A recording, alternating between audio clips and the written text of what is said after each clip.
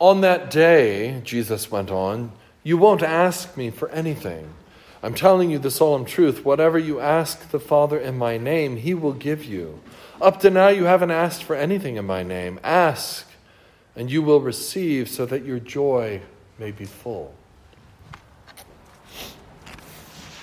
Our name for today, for Rogation Sunday, comes from the Latin word rogare, which means to ask. Our readings during Rogation Tide are full of God's blessings upon his people and examples and encouragement to ask for what is needed. Excuse me. For example, we are reminded to ask for wisdom in the second lesson for evening prayer on Rogation Monday. The first lesson mentioned the blessing of the Lord in crops and storehouses, etc. And the Lord will grant you plenty of goods in the fruit of your body, in the increase of your livestock, and in the produce of your ground.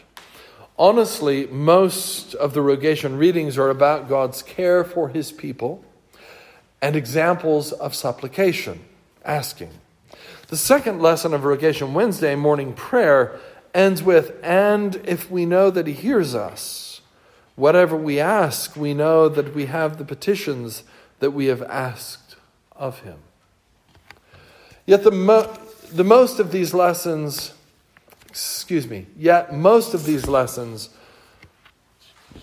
are about a concern for faithfulness and obedience to God. In fact, it fairly shouts from the page, faithfulness and obedience to God. Now it shall come to pass, if you diligently obey the voice of the Lord your God, to observe carefully all his commandments, which I command you today. But let him ask in faith with no doubting, says another. Draw near to God, and he will draw near to you. Cleanse your hands, you sinners, and purify you hearts, you double-minded. He who has the Son has life. He who does not have the Son of God does not have life. So God, my friends, in case you are confused about this, is not a genie that pops out of a bottle when you rub it and grants you wishes. We are called to be faithful and obedient, to be ever on our knees in confession, but also in petitions. As Thomas Cranmer put it in the beginning of the daily offices, to ask those things which are requisite and necessary, as well for the body as the soul. Our first priority is to be faithful. And that means not to think that God will not give us what we feel we need. Now, God is the ultimate judge of what we need, and we are to trust him in that judgment. But we are to petition. We are to ask. St. James says to his readers, you do not have because you do not ask. But then he admonishes, you ask and do not receive because you ask amiss, that you may spend it on your pleasures. The scripture is full of this double command, if you will. Be faithful and ask of your Father what you need. God does not want to spare us what we need. He wants to give it to us. And he has commanded us over and over again to ask for what we need. In fact, 2 chapters earlier in our gospel, Jesus says, and whatever you ask in my name, that I will do, that the Father may be glorified in the Son. If you ask anything in my name, I will do it. Another familiar passage from Jesus is, ask and it will be given to you, seek and you will find, knock and it shall be opened to you. For everyone who asks receives, and he who seeks finds, and to him who knocks it will be opened.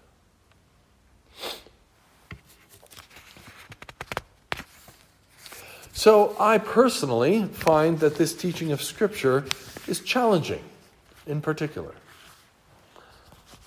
Perhaps you do too. I get it, and I believe I have the faith that this teaching of Scripture is true. And I trust God that this teaching is true. Perhaps you can relate. I get it. Sure, yeah, big picture. Be faithful, ask, trust God. But when it comes to specifics, when it comes to particulars, a particular time or place or issue, then the faith becomes more difficult, to be honest. I don't know if you have that sense, but okay, I know, yeah, I'm going along the way, trust God, that's great. Boom, here I am right in this moment.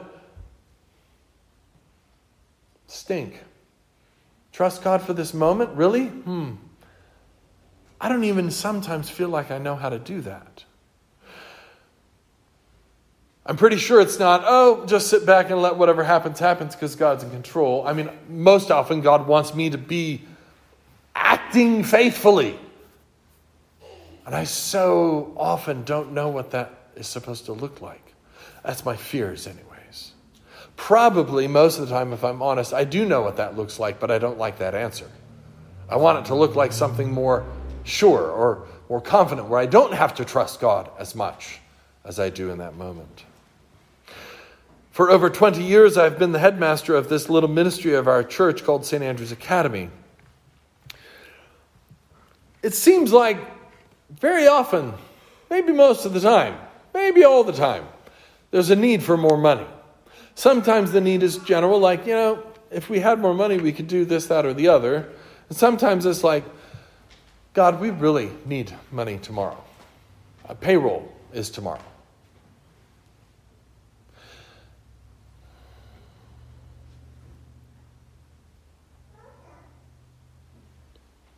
So, generally, it is, where are we going to find the money to make payroll?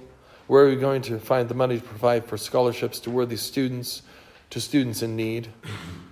And the questions just go on and on. Where are we going to find money for this, for that, for the other? I'm pretty sure I'm one of the least of the faithful people that could have this job. And I'm pretty sure I'm a slow learner. For I always ask God why I need more practice in being faithful. And that's probably where I've been here lately. But even through the midst of this very hard year, I'm reminded of God's faithfulness in providing answers for questions for our certification, our recertification, for our building update, for the move actually being so much better in some of those ways. I can remember many stories. I'll share one with you. You've heard it before, but briefly, I was literally looked at the bank account and said, I've got payroll in 2 days. And I don't have the money to make payroll. And in those days, payroll was I want to say it was about $7,000. It wasn't a huge staff. And I didn't have that money in the bank. So I said, well, who are our regular contributors? And some people give monthly, some people give quarterly, some people give yearly. And I said, here's kind of a quarterly giver who hasn't given in a while. And I decided to drive into town and see him and just explain where we were at. And on the way in, I called a good colleague, friend of mine, a priest who had been in a very precarious mission situation where they just didn't have the money to go on. And I'd heard the story, and it was, the Baptist church across the street realized what was going on and helped them, gave them money to survive. And now it's a flourishing big church. It's exciting to hear those stories, right? And so I go into town and I call him and I said, hey, when is it time to just shut the doors on a ministry like this? Because I don't have money to make payroll in 2 days. And he says, well, you can't shut the doors. What do you mean I can't shut? He says, look, me and others, when we come out and visit you guys, you're way too much of an encouragement.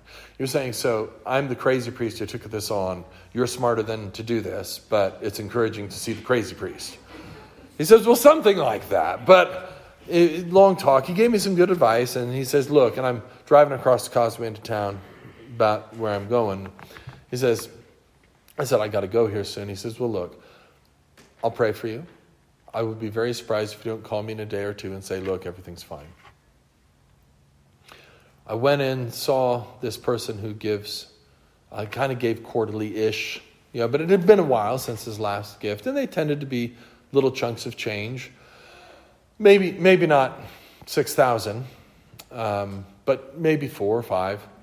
And so I came in, just was honest, said, this is where we're at. You give kind of regularly, but you haven't given lately. He says, well, how much is your payroll?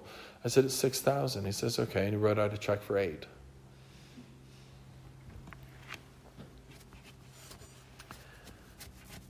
Driving across the causeway, I called my friend and said, yeah, everything's okay.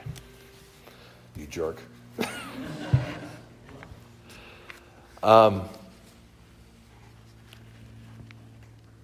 So I am, and I don't like to make stories about myself in my sermons, so forgive me for doing that today. But I find this to be so personal that I wanted to share some of these things. So I assume because I need more faith, I am yet once more being challenged in my faith in God, that this is His church, with His parochial school ministry, with His provision thereof, and His purpose. Might it be His purpose to change things around and to close a school and close a church and move me across the country with my family? Absolutely possible. Do I like that answer? No. But I have to learn to submit my likes and my dislikes to my God and His judgment and His direction and His provision. Of course, we've added a college into the mix just to make sure my faith is challenged, I'm sure. My point is that I struggle with this teaching of our lessons today in our gospel. And I'm sure I'm not the only one. And I am very thankful each year to be reminded of God's provision and my duty to ask during Rogation time. And I am thankful each and every year that God has provided us with the means that we need to keep this church open, our school open, and now a college open.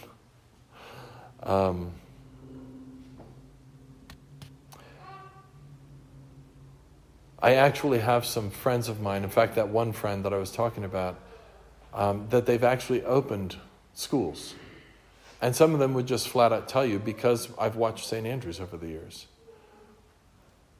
So I expect to get angry phone calls at some point. Why did you at all encourage me to? I'm like, I didn't encourage. I've already told you the story of one of my friends who started a school. First year he calls me and says, no, he texted me and says, I want you to know that when my kindergarten teacher is absent and I have to cover kindergarten, I'm walking across the parking lot, I say your name and spit. So I have no idea why I'm doing the job I'm doing. I hope God does. Because I feel like the least worthy and competent and faithful person to do it. But I guess part of the answer to these questions of why I'm doing what I'm doing is no one else is doing it, so it's just pick up the shovel and start digging. So I'm sure that others will come after me that will be much more faithful and do a better job. So I'm thankful for God's provision. I'm thankful to be reminded of my duty to petition God. Because that's what it is. And we're told over and over again, you have not because you ask not. Ask in Christ's name, in His will, with humility, expecting God to do whatever is needful.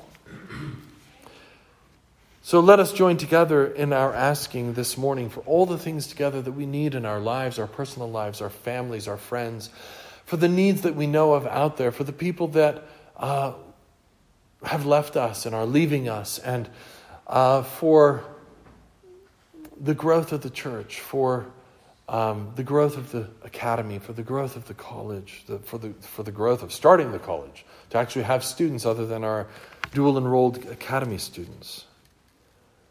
Please pray for our school ministry, that God would add those students, especially from overseas. That's a particular request, and that He would bless the partnerships that are potentially seeming to form with recruitment agencies to get us those overseas students, and that He would bless the means of recruiting for St. Andrew's College, or at the least give us college students despite our attempts at gaining students. For sometimes that's what He does. All right, okay, so I can't just sit back and do nothing. God doesn't want me to do that. So I'm going to try something. And time again, God just chuckles and says, good boy, Brian. And then gives me what I'm asking for from this way, not from the way that I was walking down that road. And I just nod my head. I said, okay, God, I'll try to be faithful to work hard. Just help me to work smarter. So what are your needs? What is the needs of your family? What are the needs of our community? What are the needs of the people around us in a fire-ravaged area? Are we asking? Are we going to God in prayer? Where is your heart? Is it faithful?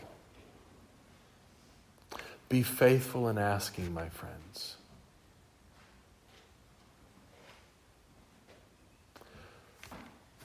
Be faithful like a child's faithful. It's just simple.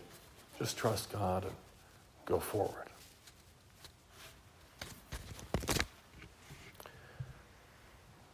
Be faithful to ask. Trust God for the results. Seek first the kingdom of God and his righteousness, and all these things shall be added to you.